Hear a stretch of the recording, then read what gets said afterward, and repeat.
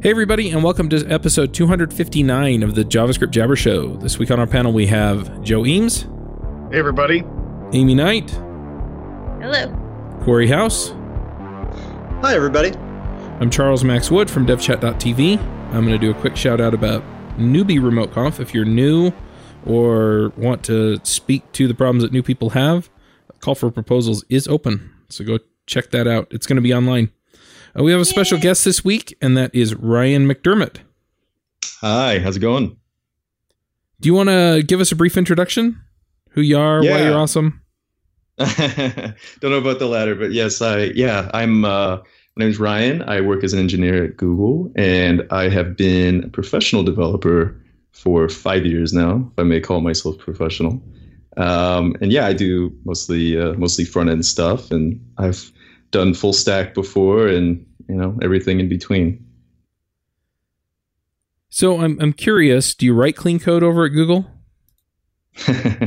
I try to write clean code. It's kind of a values thing, right? It's like, like the golden rule. You try to treat everyone the way you want to be treated, but occasionally you fall short. And I've been a hypocrite many times on clean code. I've probably written functions that have 8 parameters and that are 1,000 lines long, and I've done everything bad before.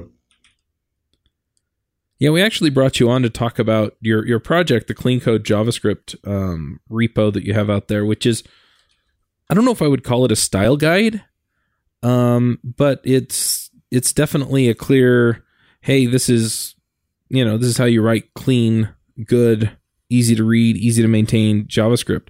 Do you want to kind of explain what it is and where you got this from? Yeah. So this episode is sponsored by Hired.com. Are you searching for a new job? That can be stressful, scary, and time-consuming. Pushy recruiters try to sell you on roles you don't actually want, and the job boards make you feel like you're throwing your resume into a black hole, never to be seen again. And sometimes you go all the way through the interview process just to find out at the very end that the salary, offer, or company culture doesn't match what you're looking for. Hired is the world's most intelligent talent matching platform for full-time and contract opportunities in engineering, development, design, product management, data science, sales, and marketing. We make your job search faster, focused, and stress-free. Instead of endlessly applying to companies and hoping for the best, Hired puts you in control of when and how you connect with compelling new opportunities. After completing one simple application, top employers apply to hire you, and on Hired you receive personal interview requests and upfront salary information so you can make informed decisions about what opportunities to pursue over a condensed timeline. Hired offers access to more than 4,000 innovative employers, including big brand names like Facebook and smaller emerging startups. The size and type of company you want to connect with is totally up to you. And we help you find new opportunities in 17 major cities in North America, Europe, Asia, and Australia. Open to relocation? Let them know. Your privacy and autonomy in your job search is of utmost importance. And if you go check them out at the show's link, that's hire.com/JavaScriptJabber, you can get double the hiring bonus that they offer. That's $600 instead of $300. So go check them out at hire.com/JavaScriptJabber today.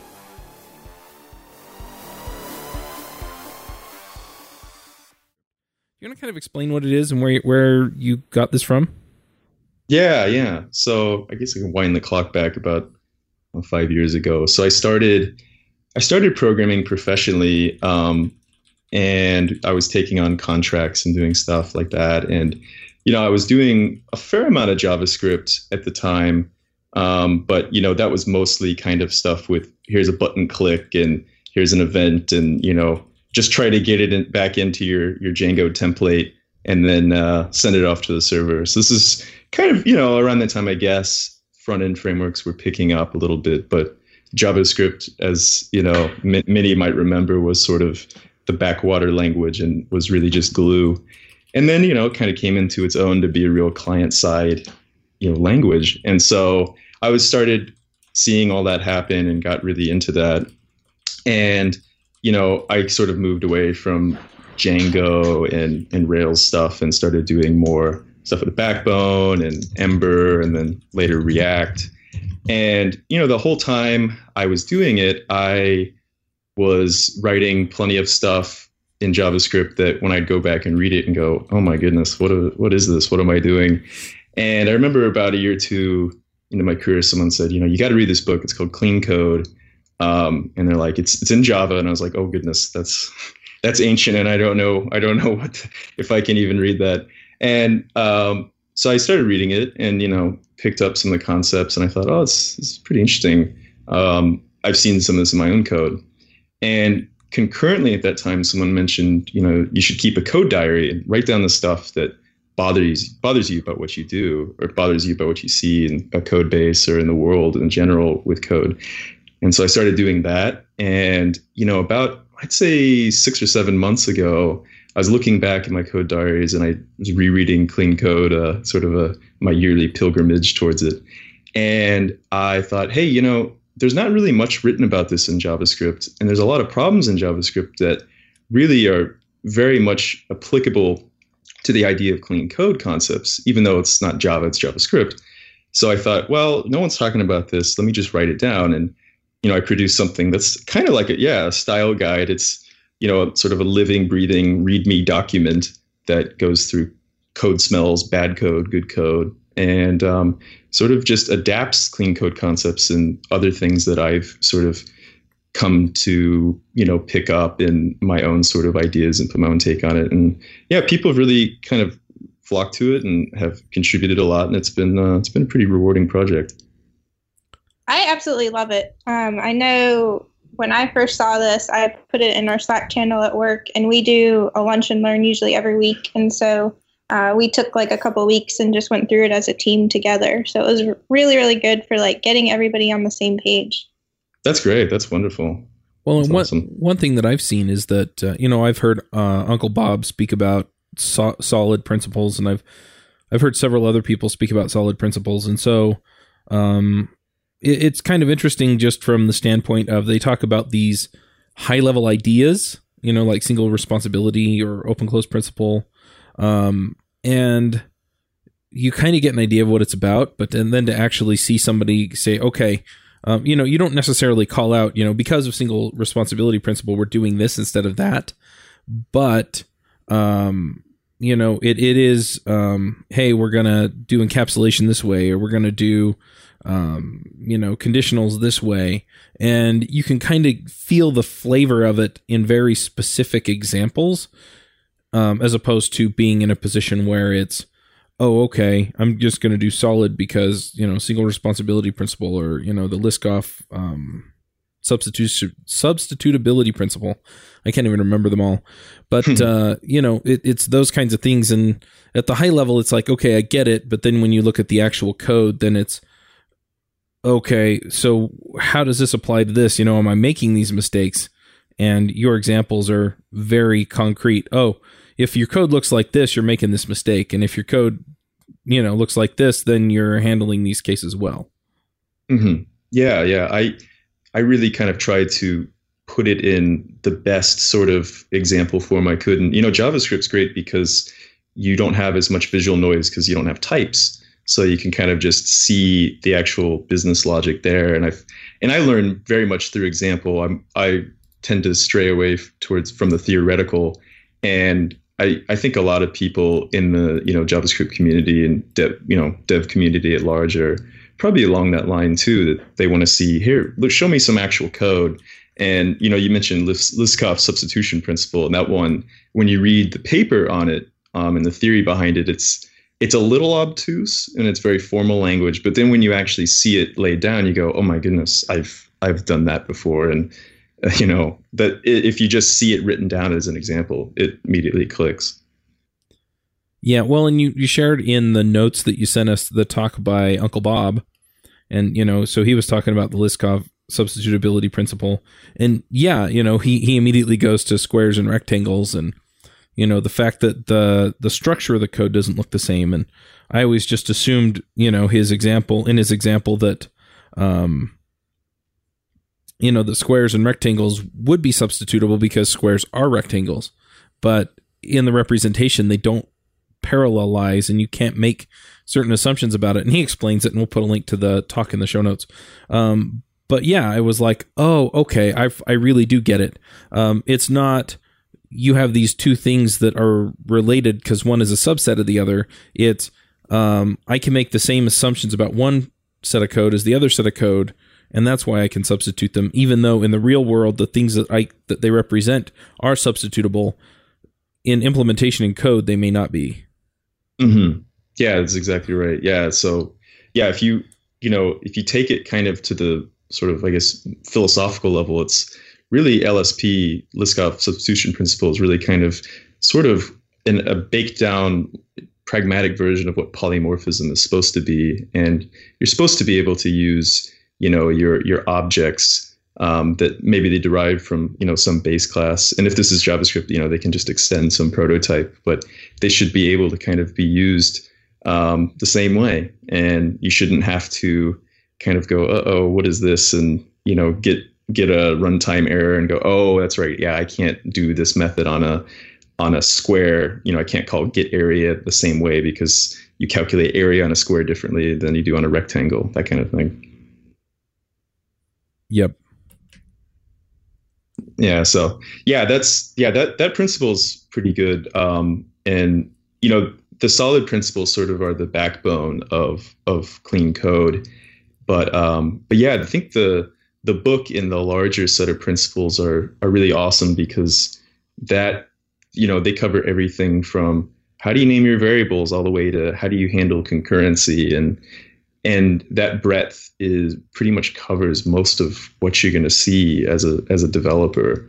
And JavaScript being so ubiquitous, it has all the same problems that you'd find in any language. So you have to think about how you can name your variables and how long your functions are and how you do your classes. So solid principles apply there too. So, yeah.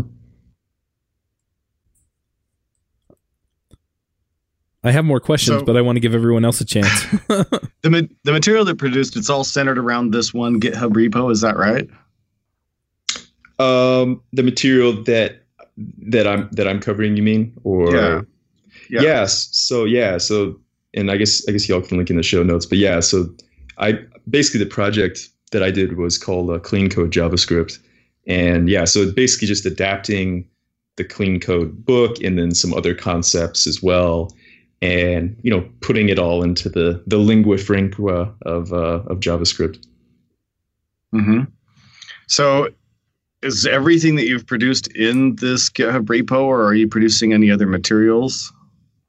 I pretty much try to keep everything here. There's sort of a larger talk that I've been working on, and I guess really a project that kind of covers some of the ideas around what actually is a good architecture and how does clean code inform that. So I've kind of chose to name it the 3 R's of architecture, which is readability, reusability, and refactorability.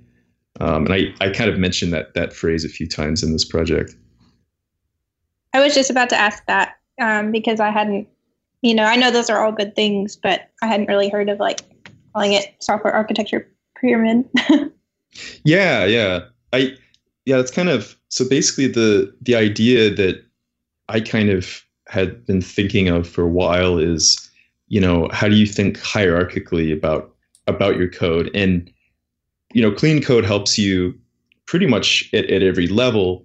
But when you think about how you're going to go develop an application, like if you're going to do a shopping cart, you can apply it to anything. But like if you take a shopping cart example, you have at the very bottom of sort of this pyramid of ideas, you have readability. So, is your code formatted well? Do you have good variable names? Your function's short? Can you just read the code? Does it look good? And you go, okay, I know what this is doing.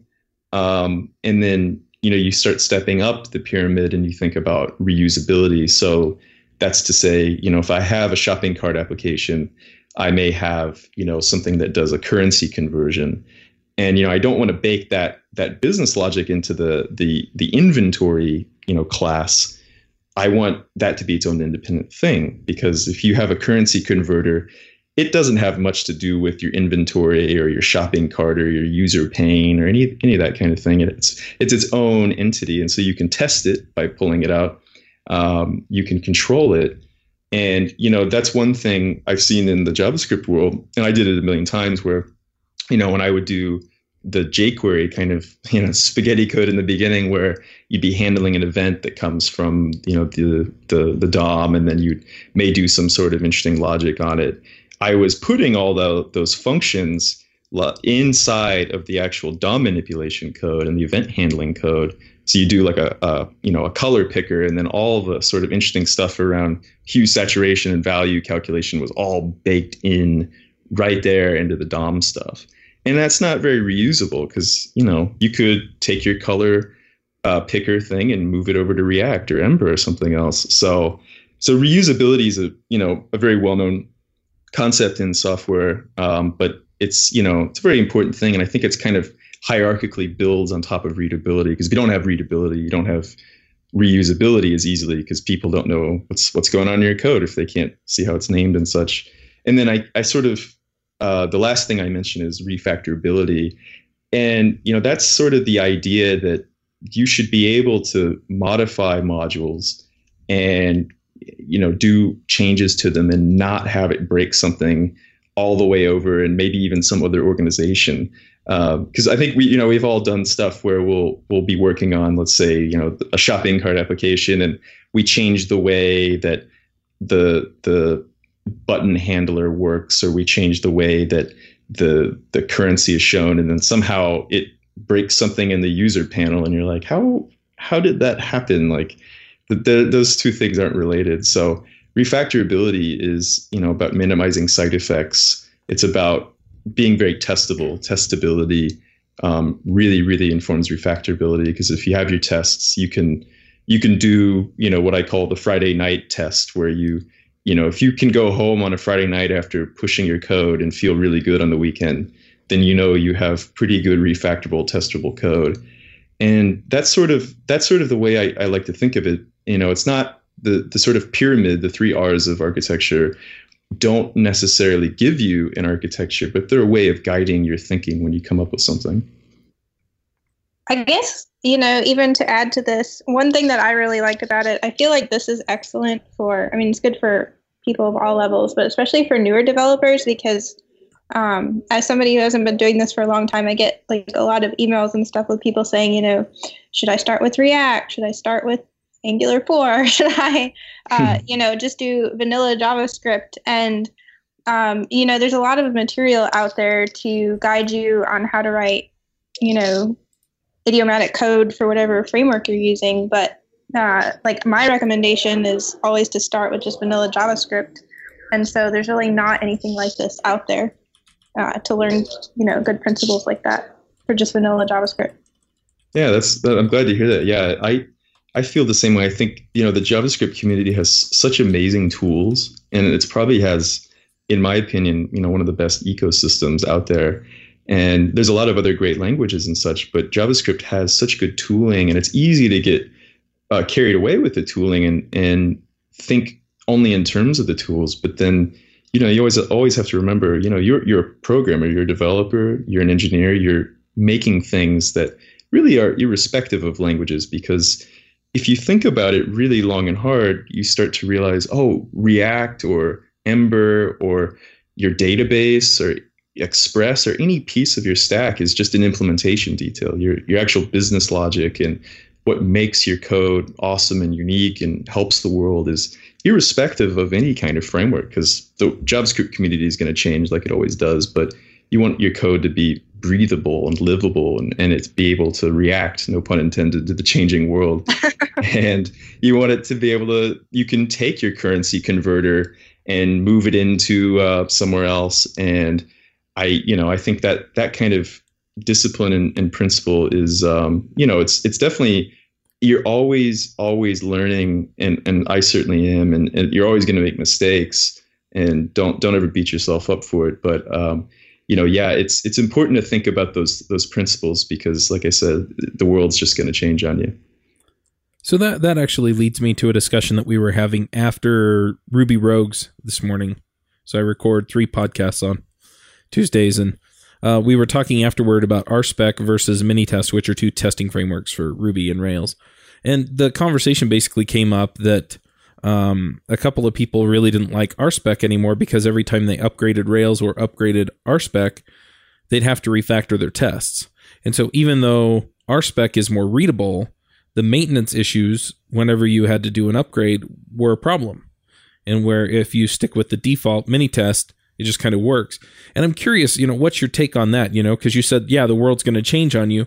So what if the way that the world changes creates fewer maintenance headaches in one area, but that one area means less readable code or tests? Yeah, it's an interesting question. I think, when you break it down, architecture is sometimes and often called the things that are hard to change about your code. And there are going to be things that are hard to change. Like it is hard to change an implementation language. So if you have, you're working on, let's say, an airline software booking system, and you write it in Node.js, and then you have, obviously JavaScript on the front end, it's going to be pretty hard to change that Node.js backend or your front end to Elm. But architecture informs what's hard to do. But your tooling, you should try to make it as implementation detail less as you can. Mm-hmm. So whether you choose to use MongoDB or a classical relational database like MySQL, your database should be an implementation detail. Your web server, if you're using Express or whatever, should be an implementation detail. And even your tests if you can. But there are going to be things that are hard to change, like if you are using an assertion library, and that assertion library only does, assert statements this way, and then there's another one that does it another way. It can be hard to change because, JavaScript doesn't have abstract classes or interfaces like other languages do. So people that are writing these libraries can't basically, compile it to a specific type of interface, and then everyone kind of shares that. So people will do their own APIs. So it's going to be hard to change things sometimes. And I think, the feelings that people have around upgrading are valid, and it's tough, but try the best you can to keep the implementation details out, because yes, you are going to change something sometime. One other thing I noticed on here is that your examples are not in classical ES5. I mean, you have like class, Boeing 777 extends airplane, which mm-hmm. Is not ES5. It's not real JavaScript, as all of our friends named AJ would say. So, was there a reason that you picked these building examples in these ways as opposed to doing it in a more classical or global way? Something that works in every browser. Yeah, it's a good question. So when I published this, I was just working on my own, and I published this to Reddit and a few other sites, and I said, what do you guys think? Can I have some feedback? And then it started getting shared around a lot. And then I woke up in the morning, and then I had maybe 20 emails of issues and pull requests and things. And originally I had written it very ES5 like, and in fact, I didn't even use ESLint on it, which I should have, because I was just writing this down in a markdown document for, a long time. But I think kind of the community, there's like 60 plus contributors on this, really good feedback and help from people. And it kind of got steered towards the ES6 world, which, for better or for worse is, I guess a okay representation of where JavaScript is. But yeah, you're right. ES5 is certainly going to be much more compatible across the entire ecosystem of browsers and runtimes. Now, you mentioned something I was curious about, and that is contributors. Yeah. So I got, let's see, I think I posted this in November, and a few days after I posted, I started getting a lot of contributions and a lot of, people with a ton of expertise, whether it was from, Golang or C++, or they were very tried and true Java developers, or just people just starting out and were confused by things that were in there. And so I got a huge breadth of contribution and insight. And it was really great because, like the old saying goes, it's like, you only have X number of years experience, but with 10 or 100 people, you have thousands of years of experience. And there's no way you're going to ever have 1,000 years of experience. And that's why working with people and getting your stuff out there and getting feedback is really, really important, because you're not gonna think of everything. And I also imagine you got a fair amount of, I mean, this is the type of topic that would generate a lot of very opinion-based feedback as well, right? Yeah, it's very true. Yeah, I mean, in Clean Code, I think in the preface of the book, it basically says, you may violently disagree with certain things. And I didn't have anything that was, commentary that was super negative. But yeah, there's a lot of opinions. And I got strong opinions on sections that I think are perennially very controversial.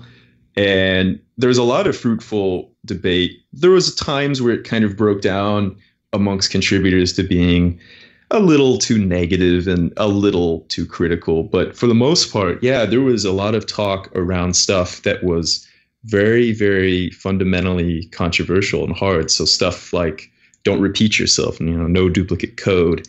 That's always going to be a controversial thing because, the idea of DRY, don't repeat yourself, is that simply as it says, don't be duplicating code over the place. Because if you have a method that, let's say, back to our currency conversion, does currency conversion in this one module and then it does it in another, then you have to update both, right? Because let's say a currency conversion changes, right? And you've baked it in from US dollars to rupees, and then now you have to change it in both places. So pulling it out into its own thing makes it so you only have to, do it in one place. But I got a lot of feedback, which was really good around that, because I'm pretty staunch on that. Anytime I see a chance to pull it out, I do.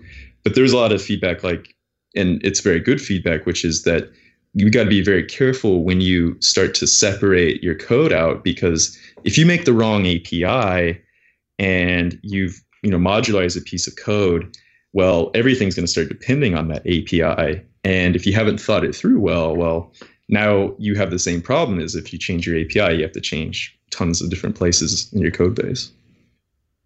Yeah, one other thing just to pile onto Dry is that I've used static analysis tools that will point out code that is structurally similar and say that those need to be dried up. They need to, they repeat themselves, but because they handle two completely different contexts and completely different things, even though they structurally look similar, I want to keep them separate so that if I have to update one algorithm, I don't have to, pull the other one out or do any major refactoring to make it work for both. Mm-hmm. Yeah, that's right. Yeah, if you have like a list example where you have a user list and then you have something like a customer list, and they both do very similar things on parsing the data and displaying it, but users and customers are going to have very different types of data and potentially very different kinds of algorithms to process that.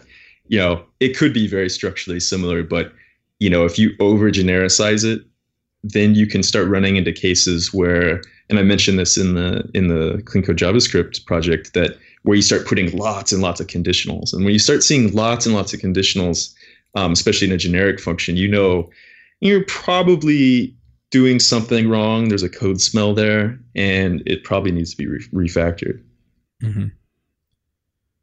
One other thing that you talked about in how this came about that I honestly had never heard of before, I've been programming professionally for 10 years or so now, was the code diary.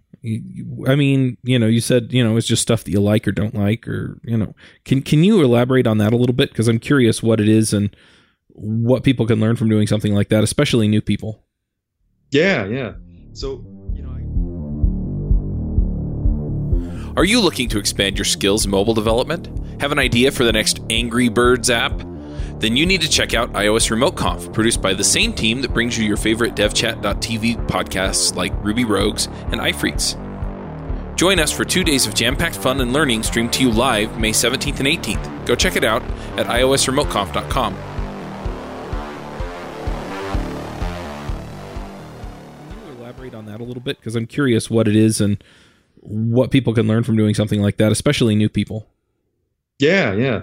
So, when I was starting out, I had a friend that advised me, and he said, one of the things that I wish I had done was write down my thoughts and feelings about what I'm learning, what I've seen. And I thought, it's pretty interesting, because when you're in, life in general, it's good to reflect, write a blog, or, write what your current thoughts are on social media and this and that. And I thought, yeah, it's a pretty useful thing. And so I kind of structure it basically with three aspects, and going in that order. I think of what did I learn today, so sort of a TIL. What did I like about code that I saw today? What did I think, oh goodness, this is cutting out hundreds of lines, and this is really, really awesome and helps me make my code more readable or whatever. And then what's stuff that you don't like? It can be your own code, or it could be something else you saw in the code base.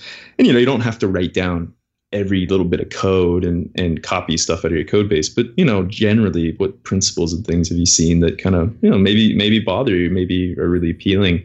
And I've tried to do this as regularly as I can, but like any kind of thoughtful reflection, you're not going to do it every single day. But I had a bunch of stuff that I had written down and thought of, and I go, oh, this really is, a lot of it is just about clean code, and some of it is about ecosystem things happening in the world. But I thought, let me see what I can do with this and adapt it. So what are you hoping that people will learn from something like clean code JavaScript? I mean, is there some overarching lesson, or is it just do this, not that? Yeah, I think so. That's a good question. There's a few key takeaways, and they kind of come up in all the concepts. And if you just take these concepts away and that's all you remember, I think it's pretty useful. So, the first thing is basically write code that shows its intent. And so that includes stuff like really good variable names, really good function names, well-named files, files that aren't 8,000 lines long. We've all done that, where you'll have, your entire program in one file.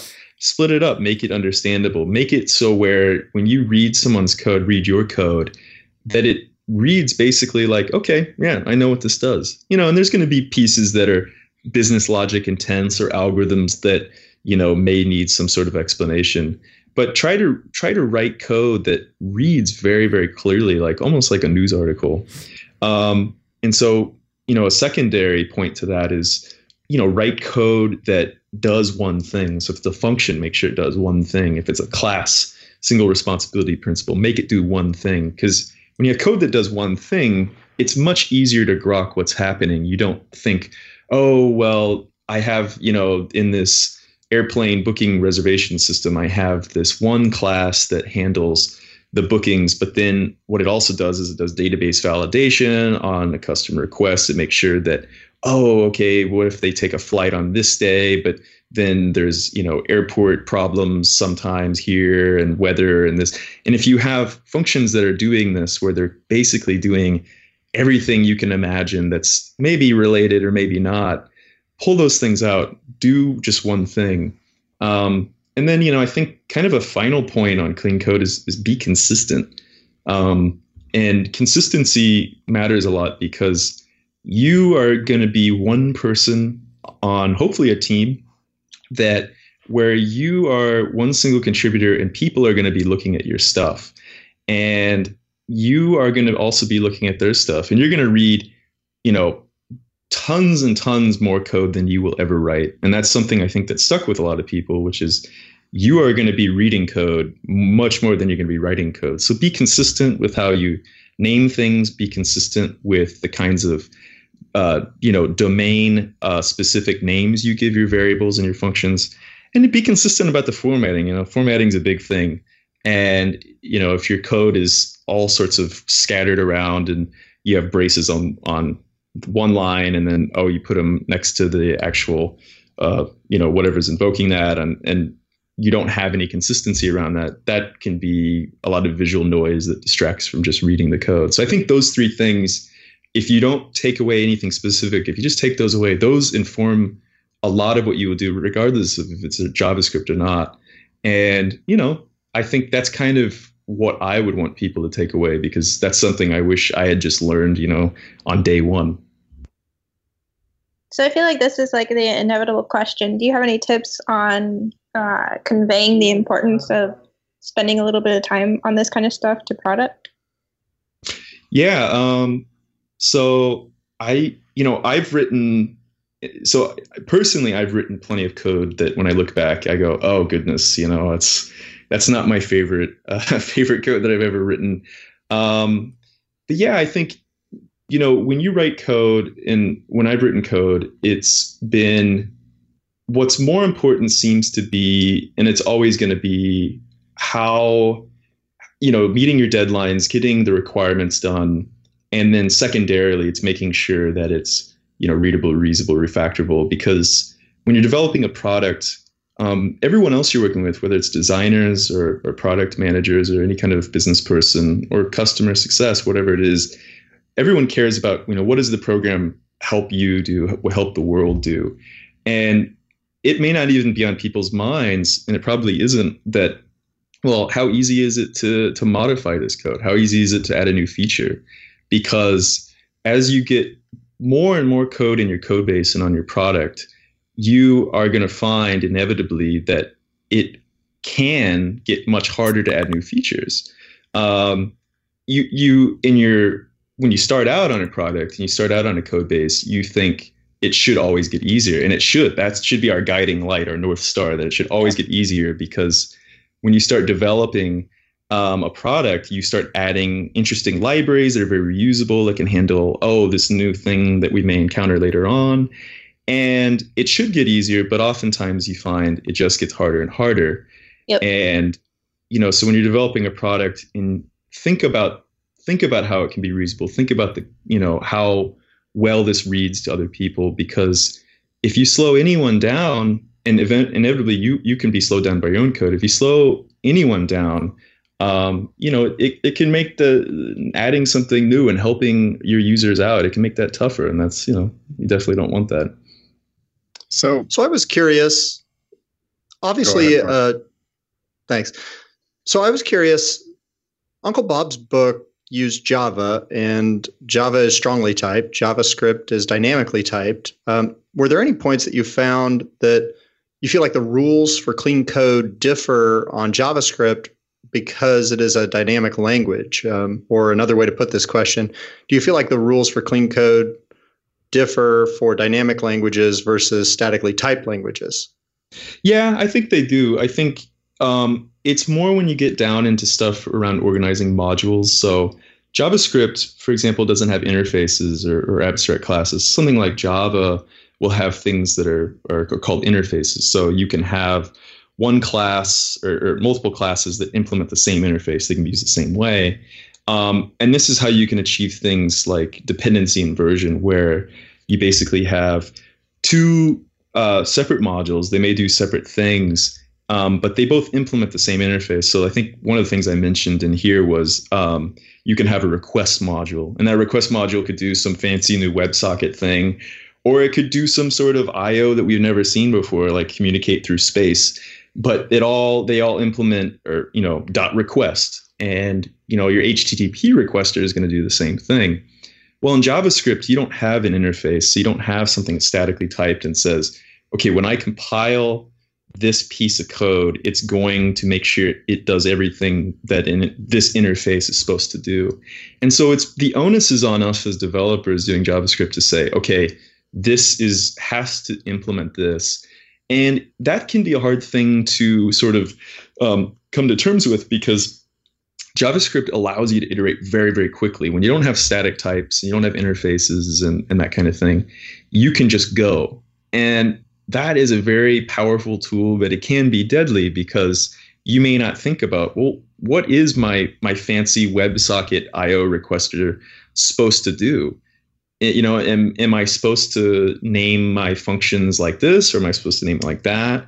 So interfaces and static types give you a lot of robustness, and back to the sort of 3 R's, they give you a lot of refactorability, because you can be pretty sure, not always 100%, but you can be pretty sure that if you make a change or you implement, a new class that uses this kind of interface, that, you're not going to have some, crazy breaking change. Well said. Yeah, I agree. That's a good summary. Yeah, good. Is there a way for people to know if their code is improving? Let's say they go in and they say, you know what, I'm going to make sure I'm doing the top 5 things on here. And then, how do they measure that? Do they just keep tally marks of how many WTFs they run into? Or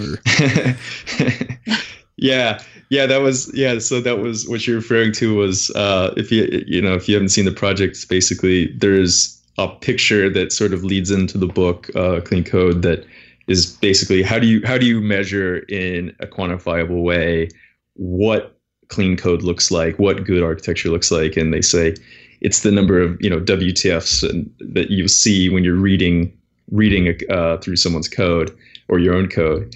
And yeah, that's a very hard thing, right? Because we're used to, in the ideas of computer science, of being very, very explicit and exact about things. So when you do an algorithm, you learn things about time complexity and space complexity, and you can measure things in O of N notation and such. But in architecture and programming and software in general, you almost don't ever do that. You get maybe down into the weeds and you're thinking about, how long this program is going to take to run X or Y. But really, it's sort of the art of computer science. That's what clean code and architecture is all about. So it's going to be hard to say. And in fact, you may think that other people's code isn't, like yours, or yours isn't like, there isn't. It's, that human aspect of it is always going to be there. And that's why it's important to, set team rules and talk to each other, communicate a lot, because it's going to be hard to say what's clean and what's not. But I think, there's sort of basic heuristics you can do. Like I was mentioning the Friday night test, where if you can push your code on a Friday night and feel really good about it and sleep well on the weekend, your code is probably pretty robust. If you can make a change and that, okay, it's not going to affect something that, Sally or Bob or whoever is working on, that, okay, this code is probably pretty clean, but it's hard to get an objective quantifiable measure on it. If anybody wants to have their code critiqued, I'm sure that it's easy to find people that will tell you how much you suck at whatever it is that you do. That's coding or anything, really. Yeah. I mean, humans are good at that. Yeah, that's the old saying, right? If you want to know something on the internet, don't ask a question, just post the wrong answer. So true. People will always want to correct you. A friend of mine, I think I've heard that, but that's awesome. A friend of mine once was talking about building an app that would do code reviews for people. And basically the whole idea was you would submit your code, no matter what you submit, it would say this sucks, and then it would make up a bunch of reasons. Yeah. If you want free code reviews, just post your code and say this is the best code that's ever been written. Yeah. That's free code reviews right there. Yeah, right. Yeah, that would be an interesting service, right? You could just make a Slackbot thing for it and post it. It's an interesting business model. Yeah, I think it'll be interesting to see where the future takes us, because I think I mentioned in the project, it's we're only like 50 years into software. I mean, it when you look at the amount of human creation in other areas like actual architecture, which goes back thousands and thousands of years, there's more codified practices, and there's more understanding around things of what not to do and what to do. And we're only like 50 years in, and we're still figuring out stuff all the time. I mean, there's stuff when I started out in JavaScript that I thought, oh, this is totally the way we're always going to do this. And then something like React came along and I was like, oh my God, Flux? And then I can't imagine my life without it. And there's going to always be stuff like that. And so it'll be interesting to see where it goes. Maybe there is something in the future that's machine learning based, and it's aggregated, millions and millions of lines of code, and then somehow can say, oh, you know what? This doesn't reveal intent. Oh, this isn't reusable. Your API is too big, or this code sucks, It'll be interesting to see where it goes, but I bet maybe we'll have something objective in 50 years. Well, the other thing related to that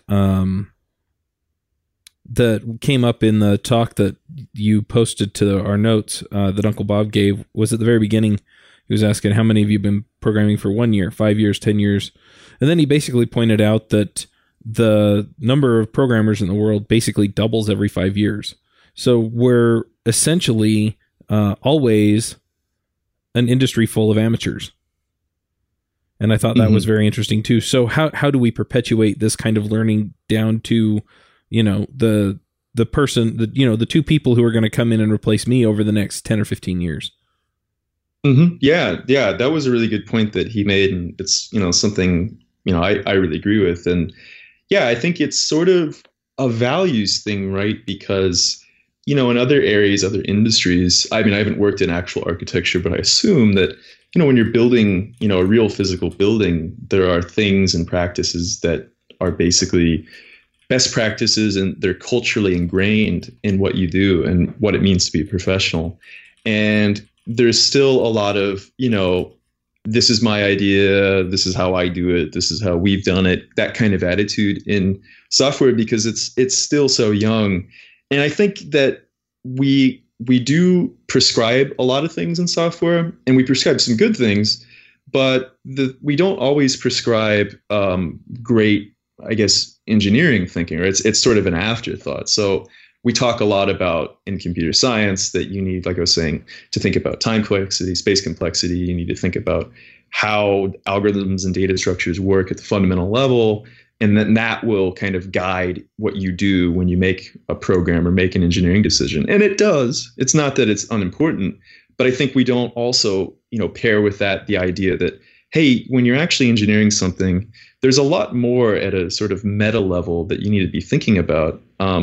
And I think that's sort of a cultural thing that just has to come along. And I think, I think it is. And I think that the world of software has gotten so much better. I remember when I was young trying to program stuff, and I was doing, Visual Basic and all sorts of, stuff in C and Perl. And I remember how much it's changed since then. It was very hard to reuse code. Code was hardly even, versioned that I saw, and there wasn't an easy way to exchange code. And heck, I didn't even use version control. A lot of us didn't, right? So there's things that we've learned, and I think we'll continue to learn. But yes, to foster anyone new coming in, I think that, yeah, you got to think about sort of the art behind the computer science. That's a good value to have.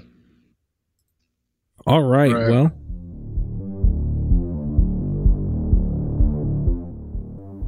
are you trying to figure out how to stay current with Ruby and Rails? I'm putting on a 2-day online conference called Ruby Remote Conf. You can check it out at rubyremoteconf.com. Like I said, it's a 2-day conference where you can come and listen to speakers and experts from all around the world talk to you about issues pertaining to Ruby and web development. We have an online Slack channel, a roundtable discussion on Zoom, and all of the talks are given over Google Hangouts, and all of the talks will be streamed to you live. Come check us out at rubyremoteconf.com.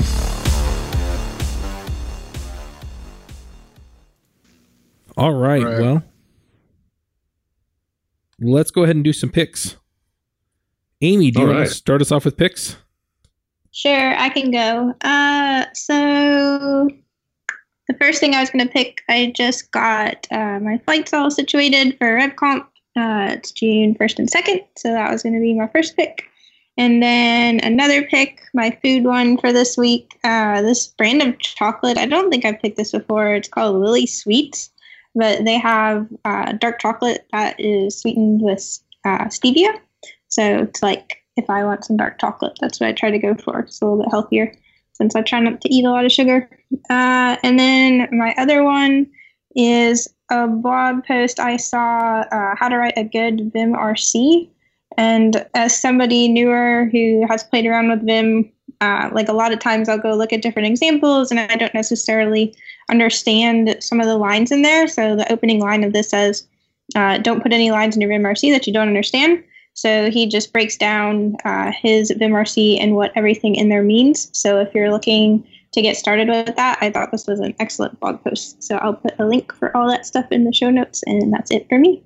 My brain already hurts just thinking about an article like that. Like I've looked in my Vim RC and holy cow. It's good though for breaking it down. Nice. Joe, what are your picks?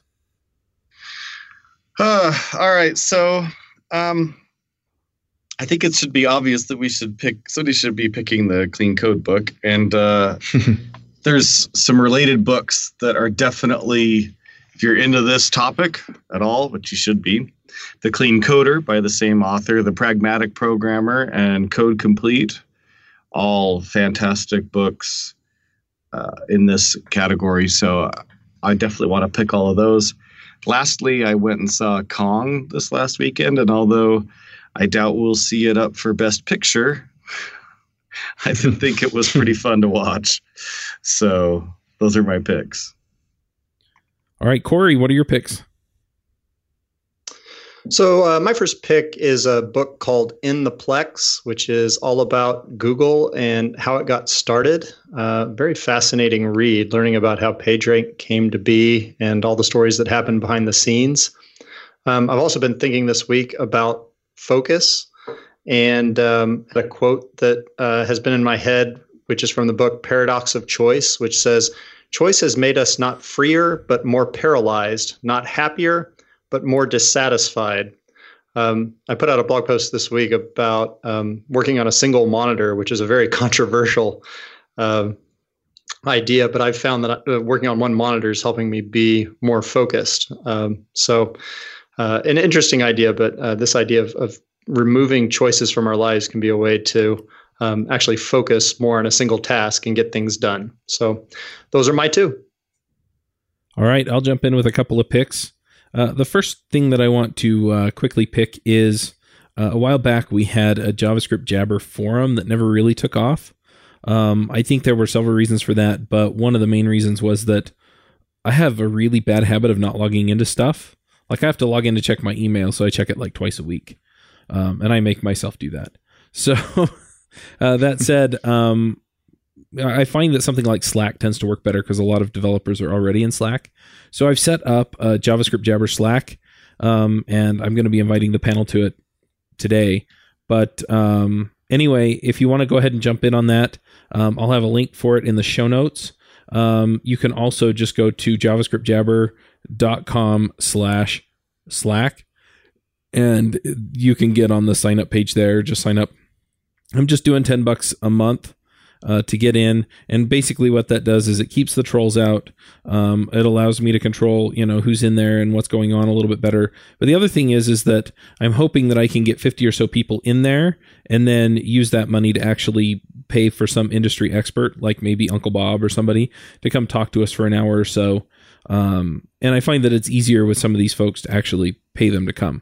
So that's what I'm kind of looking to do with that money, is kind of create a place where we can all keep up and talk about some of the things that we talked about on the show. So like I said, go check it out, javascriptjabber.com/Slack.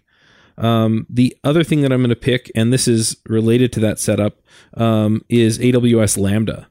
So Slack has an unpublished API you can use to invite people to your Slack team. And there's not really a great way to hit that except for maybe as a direct post to the URL. And I just put a function into AWS Lambda and then told Zapier to call it.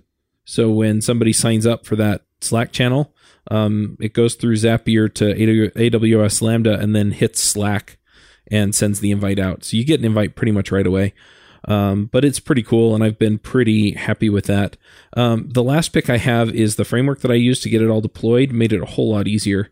It's called Serverless, and it's pretty freaking awesome. And it's reasonably simple too. So there were a few things I had to do to get NPM modules exported so that they would go into Lambda, but it was like 2 steps in the config file, and that was it. So I was really, really happy with that. We'll probably get the maintainer of that project on the show. But yeah, those are things that I've been playing with that I've been really digging. Ryan, what are your picks? Yeah, so my first pick is, something that maybe some of y'all have seen. I guess it came out a few months ago. It's called Prettier. And I think it's a